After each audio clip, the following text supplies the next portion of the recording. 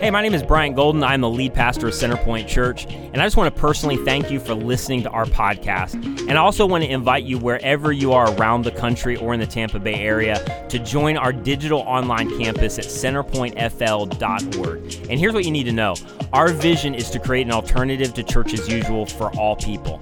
And all that means is, regardless of whether you've been a longtime follower of Jesus, you're new to faith, you're investigating faith, or you don't even know what you believe, our goal is for you to feel like you belong, even if you never believe. And so thank you again for listening, and I hope today's message encourages you and helps you. So I'll use this as a chance to brag on our volunteer teams. We had somebody pass out a few minutes ago, seemed to be fine in the next room. But I don't know if you noticed, we have, we call our E team, which is made up of people who work in security, but also medical emergency, that are all nurse practitioners, doctors, nurses. They're at every single service. So just a shout out to all of them for serving week in and week out and going into action. So next week, we begin a brand new series called Holy Ghost Stories. And it's around the whole idea, and even the wording sounds almost weird depending on your religious background, of Holy Ghost, Holy Spirit. What does that mean? Kind of feels a little spooky, a little weird. Is that like a Jesus ghost or a Christian ghost? Like, what is it? We're going to talk about it. We thought October is the best time to do it. And we have a ton planned throughout this series with kids and then a bunch of special elements and outdoor experiences. So it's the best time to invite the next couple weeks. And we say it all the time. And we hear it every single Monday in our all staffs, as Grace just talked about, of somebody who invited somebody else, had 30 seconds of courage, and it changed everything. And so this invite to this series might not just help somebody make better decisions. It might be an invite that becomes the catalyst for their life to change. And in some ways, it's up to you. So this is just kind of what we do as a church, is we invite because it matters and people matter. So next week's a great time as we start Holy Ghost Stories. I cannot wait to preach this message. So you guys ready for the final part of Unbelievable? Grown up questions about the Bible? A third of you. So here's what we said last week, and this is one of those series where, and not everyone is like this, but if you can catch up, it's only 2 weeks long, which has been very difficult because I'm dealing with a big subject and I'm trying to cram it into 2 weeks. But next week, or last week, is really, really important to this week. But to catch you up with like 45 seconds, here's what we said. In our culture, even a post-Christian culture, a lot of people know stories in the Bible, but they don't really know the story of the Bible. So you've heard of maybe David and Goliath, or David and the other exploits of his life, or you've heard about maybe this guy Paul, or you've heard verses from Proverbs misquoted. I mean, even if you didn't grow up in the church, you know something about the Bible. But my contention in this series is that knowing the story of the Bible and how we got the Bible is almost as important as knowing the stories that are in the Bible, because the backstory gives unbelievable understanding to the entire story. And in fact, a lot of people in our culture have kind of walked away, dismissed the Bible, which I totally get. And part of the reason is because they know some stories in it, they don't really know the story of it. And part of the reason is the way we got our Bible, because the way that you got your Bible is not the way that we got the Bible. If you grew up in like church, I said this last week, you maybe got your Bible handed to you and it was saran wrapped, and it was chaptered, it was versed, and they put your name in the front of it if you went to VBS. Others of you came along later, so somebody just sent you to an app, or you downloaded YouVersion, and then there you go, there's the Bible. And generally what we do when we give the Bible to kids is we go, hey, this is God's word. It's 100% true. Just believe all of it before you've ever read it.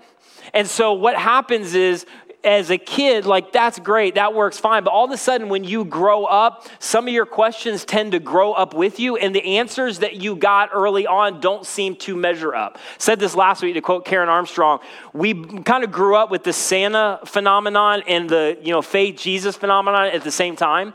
And while most of us have grown in our understanding of the Santa Claus phenomenon, we didn't grow up in terms of our understanding of faith or Jesus. And so consequently, we hear an argument in a freshman English class, when we go off to college, and it just tears apart our entire faith because we didn't know anything but the stories in the Bible without knowing the stories of the Bible.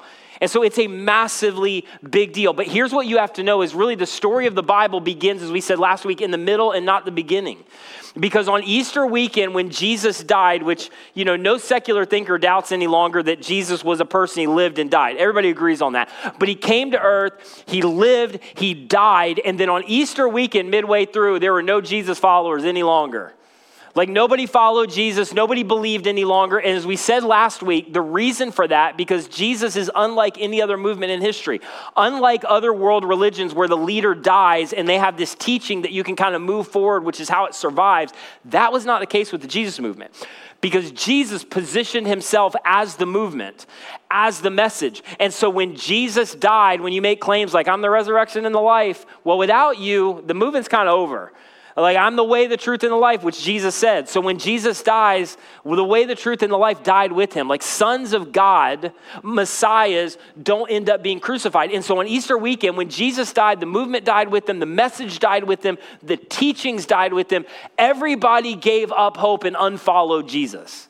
And then, at the end of that weekend, and you can study this for yourself, this has confounded secular historians for a long, long time. These cowards and runners and doubters who had abandoned Jesus, who were not willing to give up their life for Jesus, suddenly became bold proclaimers of the fact, not of Jesus' teachings, but the fact that they saw Jesus alive, and suddenly cowards streamed into the streets of Jerusalem, began to proclaim, you guys killed Jesus, God raised him, we've seen him, you should say you're sorry because everything has changed and now God is alive. And suddenly the movement and the message was reborn.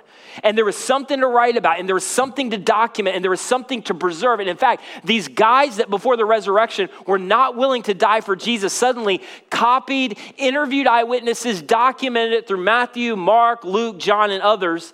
And they were willing ultimately to give up their lives for it, which you should think about if you're skeptical. And they didn't give up their lives for what they believed. People do that all the time, all over the world, every single day. They gave up their lives for what they say they saw, a resurrected Savior. And suddenly the movement began to move only after the resurrection. As I said last week, the Bible, unlike what many of you were told or taught, or the Sunday school version of religion that you never kind of moved on from, the Bible did not create Christianity. In fact, for hundreds of years and tens of thousands of followers later, there was no Bible. And yet people still embrace this message. As I said last week, your birth certificate didn't birth you. It's a documentation of what happened. The Bible did not birth Christianity. In fact, without the resurrection, there'd be no Bible. There'd be nothing worthy of documenting. There would be no Matthew, Mark, Luke, John. But because of what they saw, it changed everything. And what you have to recognize is almost from the beginning, they considered these documents, which they didn't know they were writing the Bible, we're just writing what happened. They were considered reliable. They were considered valuable. They were considered ultimately sacred. They were considered inspired. Eventually, they would be considered scripture, this documentation of something that happened in history. And what happened is there was a group of people, Paul kind of led the way, Saul became Paul, and a group of others, where suddenly they started to take this message and the documentation of this movement outside of Judea, and they started to tell it to Gentile people that were wondering what was going on. And here's the thing that you got to know, and this is going to be a little bit more teaching today than normally, so follow me to the end. But they went to these Gentile people, and the thing that made it very difficult for Gentiles to embrace this new movement called the Way, this knockoff cult as they thought it was, or this thing called later Christianity, the difficult time that Gentiles had embracing this was the idea that there was one God. Now, that doesn't seem like a big deal to you because we're on the other side of history. But at this moment in ancient history, that was unheard of. In fact, the idea of one God seemed ridiculous. It seemed impossible. It seemed imaginative. I mean, in the ancient world, here's what you need to know. The way that they kind of functioned, nobody changed or converted religion. You didn't go from one religion to another. It was all about the pantheon of God. So what they would do is they would just collect gods. Everybody had a god collection. So if you had 38 gods and then you found another and was like, well, that God's pretty cool, you would just add that God to the collection, and everybody just believed in the pantheon of gods. Well, I've got these gods, and then I'll add this God, and then there's another God over here that seems legit, but nobody moved from one religion or converted from one religion to the other.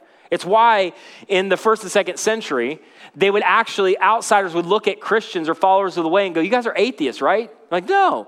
Like, no, you have to be because you don't believe in the gods, because the only context ancient history had was the gods, the pantheon of gods. And so what happened is this whole idea of one God was new and it was novel.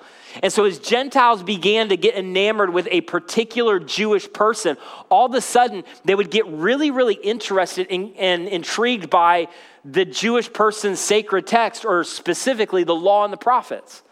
And so as these Gentiles began to investigate and get to know friends who were talking about this new way and the fact that there's this guy, Jesus or Yahweh, who's done something unique in history, they began to investigate and look at it for themselves. And they would look at all of these ancient writings from the law and the prophets. And what they discovered was that was actually the backstory for these Gentiles' brand new faith.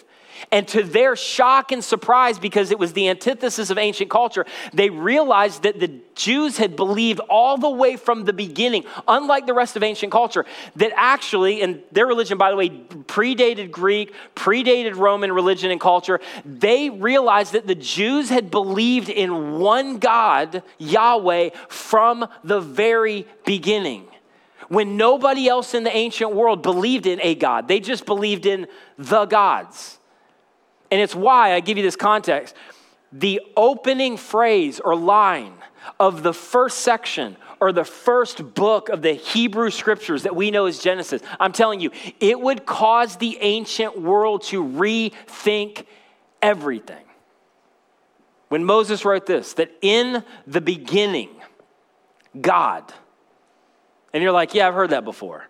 But I'm just telling you, in the ancient world, they're like, what do you mean? What do you mean in the beginning, God? You mean in the beginning, the gods, or the pantheon of gods. But in the beginning, God, there's not one God. There is a bunch of gods, and we choose which God we want. So what do you mean in the beginning, God? I'm telling you, the ancient world had no context for this.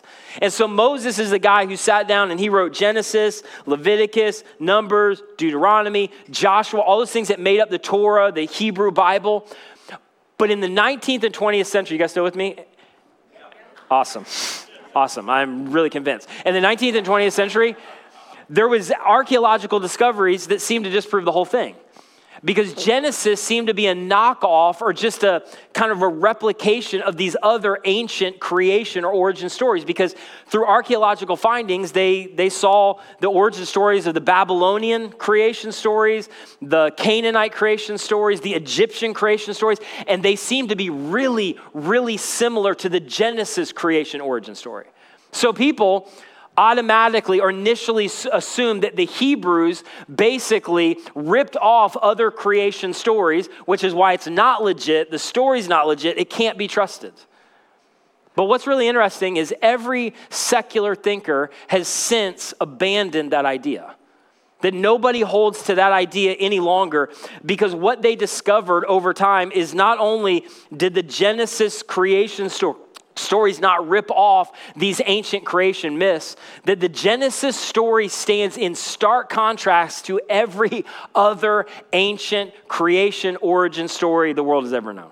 In fact, they would discover, secular thinkers, that the Genesis account, whether you believe it or not, was a worldview unto itself. That in fact, through modern discoveries and archaeological finds, that it was a ahead of its time worldview that was different than anything that the world, or the ancient world, had ever seen. In fact, you know what's really interesting to me? Is that the modern scientific community did not begin to catch up to Genesis until around 1927, when a Belgian priest came up with was the first to kind of unearth this idea or this theory known as the Big Bang Theory, which is also one of the best sitcoms of all time. And the Big Bang Theory basically just said this, that the universe had a beginning. I mean, whatever else you believe, that the idea of that the universe had a beginning. But what was really interesting at that moment in history, nobody in the ancient world believed that the universe had a beginning. In fact, from Aristotle on up, everybody believed that the universe had always existed. And then you've got this Genesis account for thousands of years that starts off in the first section, first line with, in the beginning. But it was contrary to everything the world or the ancient world had ever known. In fact, it wasn't until 1964 with the discovery of the cosmic microwave background radiation idea that was the first to say, no. Not only did the universe always exist, the universe actually had a beginning, and everybody abandoned, this is 1964, abandoned the idea that they had held on to for centuries, that the universe had always existed, that they completely abandoned it. And now scientists, however it came about, would all pretty much agree that in a trillionth trillion of a second, the universe expanded at an extraordinary speed to an extraordinary scope, something that was unknown for thousands and thousands and thousands of years or more. Or, to quote Moses, who said it a long time before 1964, 1927, that in the beginning, like everything that has a beginning has a cause. And what you need to know is the only debate today, after centuries of debate, is whether that cause, because nobody disagrees that there was a cause, there was a beginning, is whether that cause was personal, whether that cause was purposeful, whether that cause was intentional or not. And I'm telling you, what Moses then says next doesn't mean anything to you. You don't really, it doesn't even measure on your radar, because what Moses says next, we assume because of the fact that Moses was able to prove his argument in history. In fact, I put it this way. Moses is building at this moment in the first lines of Genesis, is building a case that's no longer needed. We just assume it because of the fact that his argument actually succeeded. Because what Moses is doing is not building a case. This is so important, Sunday school kids. This is not building a case for how God created the heavens and the earth. Moses is building a case that God created the heavens and the earth, not the gods. And in the ancient world, that was show-stopping. In the ancient world, that was extraordinary. In the ancient world, that was mind-blowing. It was, what are you talking about? We don't have any context for that in history or ancient history. When right here, Moses says, no, this isn't about how, it's about that. The God, not the gods, created the heavens and the earth. Not Egypt's Amun-Re, which would have been their context, not Babylonians' Marduk, which there's a story of Marduk and the Babylonian creation myth that Marduk, this is an incredible story actually, where he goes into this epic fight against the goddess Tiamat, and he goes in with his two steeds, Slaughter and Merciless, which are amazing names, goes in, fights the god, specifically overpowers the goddess Tiamat, and then, this is so cool, shoots an arrow into her mouth, and through the arrow being in her mouth, splits her body in two, gets better, and then the upper half of her body creates the heavens, and then the lower half of her body creates the earth. Like if you were a kid in Babylonian Sunday school, that was a legit time to be alive as a Babylonian. Like, anybody grew up with flannel graph? I ask this question all the time. Or is that way outside? Like, that's a thing that you can look up for yourself. But I'm telling you, the flannel graph stories of the Babylonian creation myth, incredible. But right here in history, Moses is going, no, that's not in the beginning. God created the heavens and the earth. And what you'll find and what secular thinkers have found since then is, whether you believe it or not, there's no parallel. It is unlike the Egyptian creation myths. It is unlike the way they thought for several hundred years, hundreds of years. It is unlike the Canaanite creation myth. It is unlike the Babylonian creation myth, where generally the gods were created out of body parts and bodily fluids. The Genesis account is in a class by itself. And that brings us to the next epic, kind of ahead of its time notion, which is the Babylonian creation myth known as the Enuma Elish. And basically it has the idea of when on high. And basically the whole idea of Enuma Elish was this. It states that the human race was created to serve the lazy gods. So if you're in the ancient world under the Enuma Elish and you were held to the Babylonian creation myth, that there was gods, and the gods created human beings because they just needed some extra, manpower, and they created human beings to just help the lazy gods who did not really care about human beings. And in fact, when Marduk in this Babylonian creation myth becomes the chief among the gods, this is in their, historic myth, this is apparently what he said, that I will establish a savage. Man shall be his name. Savage man I will create. He will be charged with the service of the gods, that they might be at ease. And so if in the ancient world, you're Babylonian and you believe in the Enuma Elish, you're just trying to constantly appease the gods, be in the good graces of the gods, hoping the gods don't light you up, hoping the gods maybe will grow your crops, hoping the gods will make you fertile. But the gods were constantly angry. The gods were not for you. The gods did not love you. The gods were not on your side. The gods were to be terrified. The gods were to be avoided. The gods were to be appeased. And the ancient creation myth, the human race was simply an afterthought to just lighten the loads of the lazy gods and have human beings serve them. And so consequently, in all of the ancient world, human beings had no rights, no hope, no intrinsic value, which explains a lot of ancient history because the injustice and the violence was simply the injustice and the violence of the gods as they perceived them, which actually emboldened and gave the human rulers the right to be unjust and to cause suffering and to legislate violence because they were just acting like their fathers in heaven. That's who the gods were. That's what human beings were. And then in stark contrast, as I'm telling you, in something that there is no parallel in all of history, something we are still trying to catch up with to today. Genesis 1:26 says this, that then God said, let us make, who? Mankind in our what? Image. With all that you know about ancient history, with all that you know about religions and how the world viewed God and how the world viewed individuals, I'm telling you, this line right here stopped every ancient individual in their tracks, that God created mankind in the imago Dei, made in the image of God. In the Jewish text, mankind is the pinnacle of all creation. Then the Jewish text, this is so important, that from the very beginning, individuals had dignity. That was unheard of in the ancient world, and study it for yourself in any world, religion, or thinking of that day. And then what comes next is equally unimaginable, that God made mankind in their image and in likeness so that they may rule over, not worship, not make into gods, which is what traditionally they would do, but instead to rule over the fish in the sea, and the birds in the sky, over the livestock and all the wild animals. So verse 27, God created mankind in his own image. And in the, one more time, image of God, he created them. Male and female, he created them.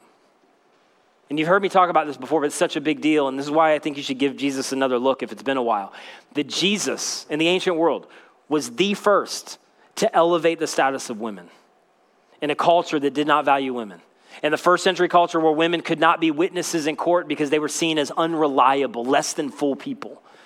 Jesus was the first to elevate the status of kids that were generally discarded on what they would call dunghills if they didn't serve their family lineage. Jesus was first to elevate the status of Samaritans, Jews and Greeks, Gentiles.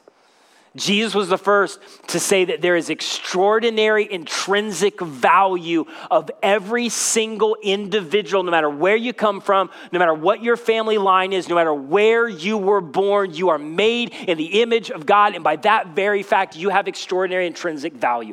Nobody in the ancient world said that. No religion in the ancient world said that. And in fact, all of those thousands of years later, the creation is just beginning to catch up of the dignity of both men and both women. And in many parts of the world, they still haven't caught up.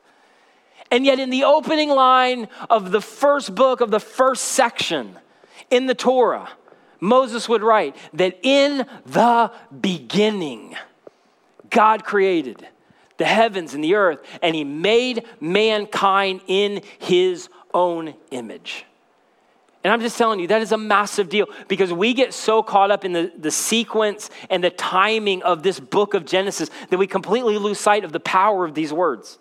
And the context is completely lost on us. And we completely underestimate the fact that Moses is dropping a bomb that would change the world, that would change generations, and a majority of people would see God differently and see the gods differently for the rest of time. Because Moses introduces a radically different, unparalleled, untested worldview that the ancient world had never seen, and it is unparalleled in any other historic or ancient creation myth. In fact, it would be the basis for the thing that you hold to, even though you may not believe in God, you got it from God. It was the basis for the golden rule. And what's interesting about the golden rule is you will not see the golden rule manifested in nature. Nature is violence, and you will not see the golden rule intrinsically or intuitively reflected in human nature. God introduced it because in the beginning, God created. Tens of thousands of years before anybody else caught up. The Enuma Elish, the Babylonian creation myth, said that every single individual was just born a slave to the gods with no hope, no redeemer, no afterlife. In fact, for some of you, some of my skeptic friends, I talk about this regularly. Maybe you're listening on radio or via podcast, or you're in here today wrestling with all of this stuff. To quote the New Atheist, which gained prominence in the early 2000s, if you've read any of their work, the New Atheist would say that you were actually born a slave to your DNA. And you have no free will. And you have no redeemer. And you have no afterlife.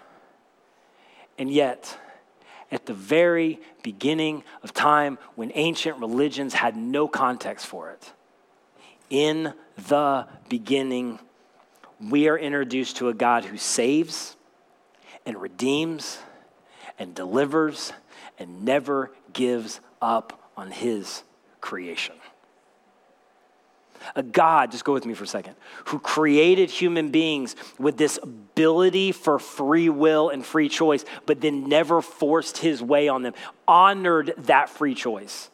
Like a God who ultimately came into human space and he does the most ungodlike thing imaginable. Like in the ancient world, it's how do you serve the gods? How do you get the gods in your good graces? How do you keep the gods from lighting you up? And yet God enters in through Jesus that was predated all the way back to Genesis 3:15 to begin to give this shadow of God's doing something different on planet Earth. And suddenly God does the most ungodlike thing imaginable in the ancient world. Zeus would never do this. Amun-Re would never do this. Marduk would never do this. God goes to work to reverse the consequences of mankind's decision to reject him. And in Genesis 1, I just want you to give it another look. In Genesis 1, we are given the meta-narrative, the context for all of human existence. A monotheistic worldview that was not present in the ancient world.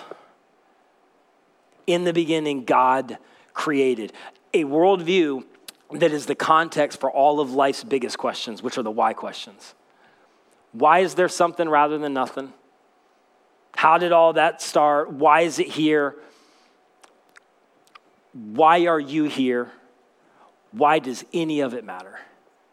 And from the very beginning, as Moses pens these words, he makes real clear before any of the rest of the world had caught up for thousands of years that God created you on purpose, with a purpose, and you are not the result of a cosmic conflict between the gods.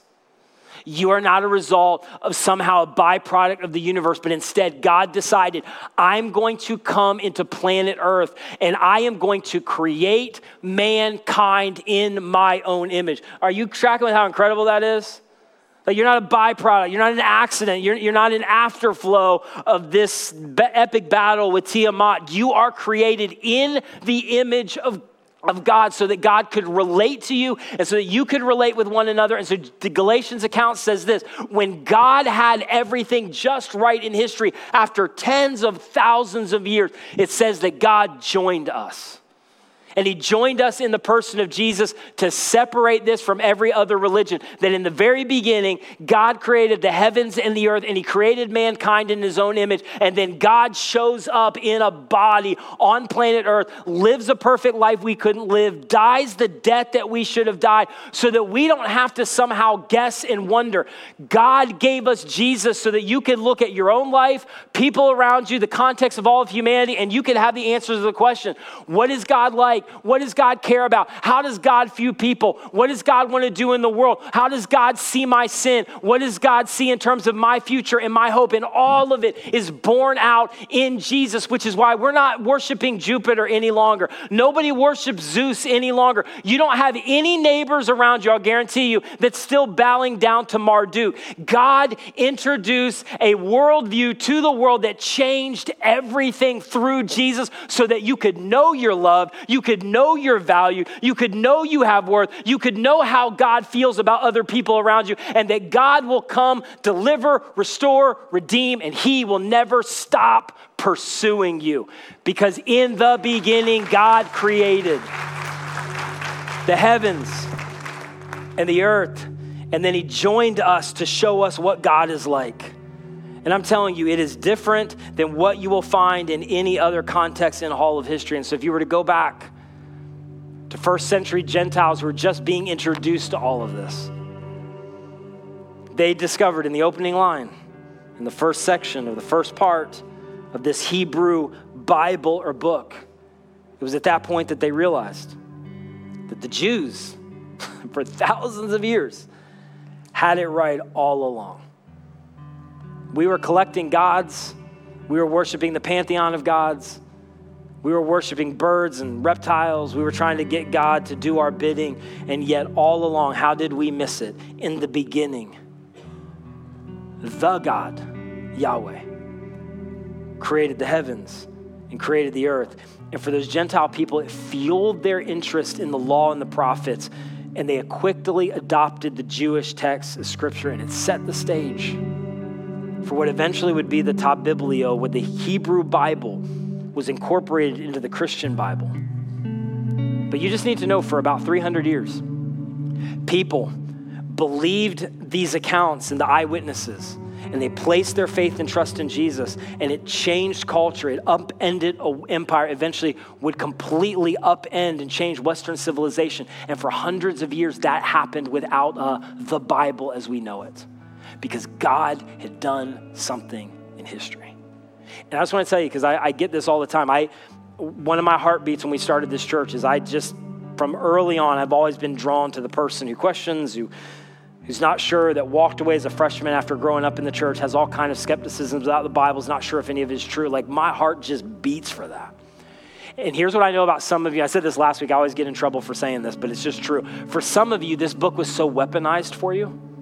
It was used as a bat to beat you over the head. People took Jesus' words out of context in order to wound you in significant ways. And so for some of you, there's a point where you actually have to walk away from the scriptures because it has gotten so infiltrated with things that have nothing to do with Jesus that you can't see it clearly anymore. And for some of you, that's your story, right? You walked away I don't know if I can reconcile the Jesus thing and the God thing with what I've experienced and what people have done in Jesus' name. And I get that.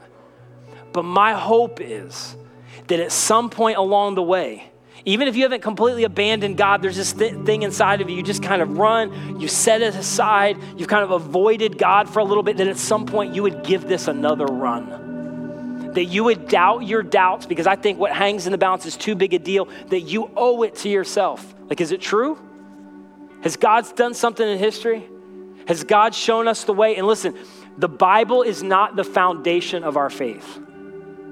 The resurrection of Jesus is the foundation of our faith. And without a resurrection, there would be no Bible. You would not know about Matthew. You would not know about John. You would not know about Luke. You would not know about any of those eyewitness accounts, but because God did something in history, it created something worth documenting. And the world's never been the same. And so for some of you, I just want to encourage you, longtime follower of God, Jesus, yeah, I believe all that. You're not really sure why you believe it. You owe it to yourself to find out. For others of you, like, you're doing the God thing, but like, God wants to do something through the scriptures. And I believe that it's powerful, that in some weird way, the scripture talks about it's living. And in fact, for the last 20 years, and I don't say this because I think you should do it, I just want to kind of give you the weight of how much I value this. For the last 20 years, I've read through the entire thing every single year because it is living, it is powerful, it is life-defining, and it is changing. And yes, there's a lot of lunatics who have leveraged this in ways that are nothing according to what Jesus introduced to the world. But it doesn't change the fact that what Jesus intended, it is powerful, it is life-giving, it has the power to change your life, your future, your family, and I just want you to give it another run.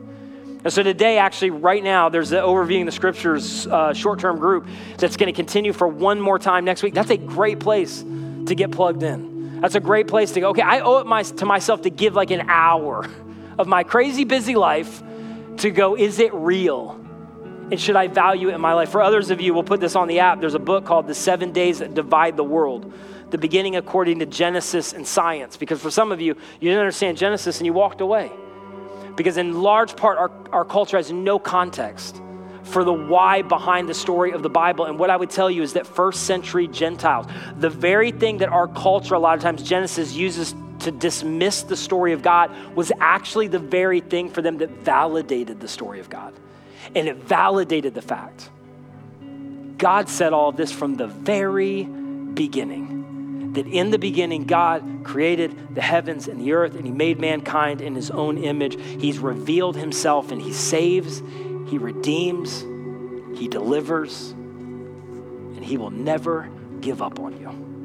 Would you guys pray with me? Jesus, I thank you for what you're doing in this moment. I pray that you would take your truth and you would, in some cases, just sear it into our hearts in such a way that it would embolden us to take a step, to investigate, to doubt our own doubts. I pray for those that have encountered the unbelievably unfortunate circumstances of having people rip Jesus' name out of context, use his word to wound, weaponize the scripture to do things that are in contradiction to what Jesus actually came to deliver to planet Earth. I pray that you'd begin to, God, just help them to unwind from all of the things, the obstacles, the barriers that have gotten in the way. And maybe for the first time in a long time, they would begin to see you through the scriptures in a way that's accurate in terms of who you are and what you're offering. And so God, do your thing in this moment. I pray for others of us that we've followed you for a long time, that God, we would just renew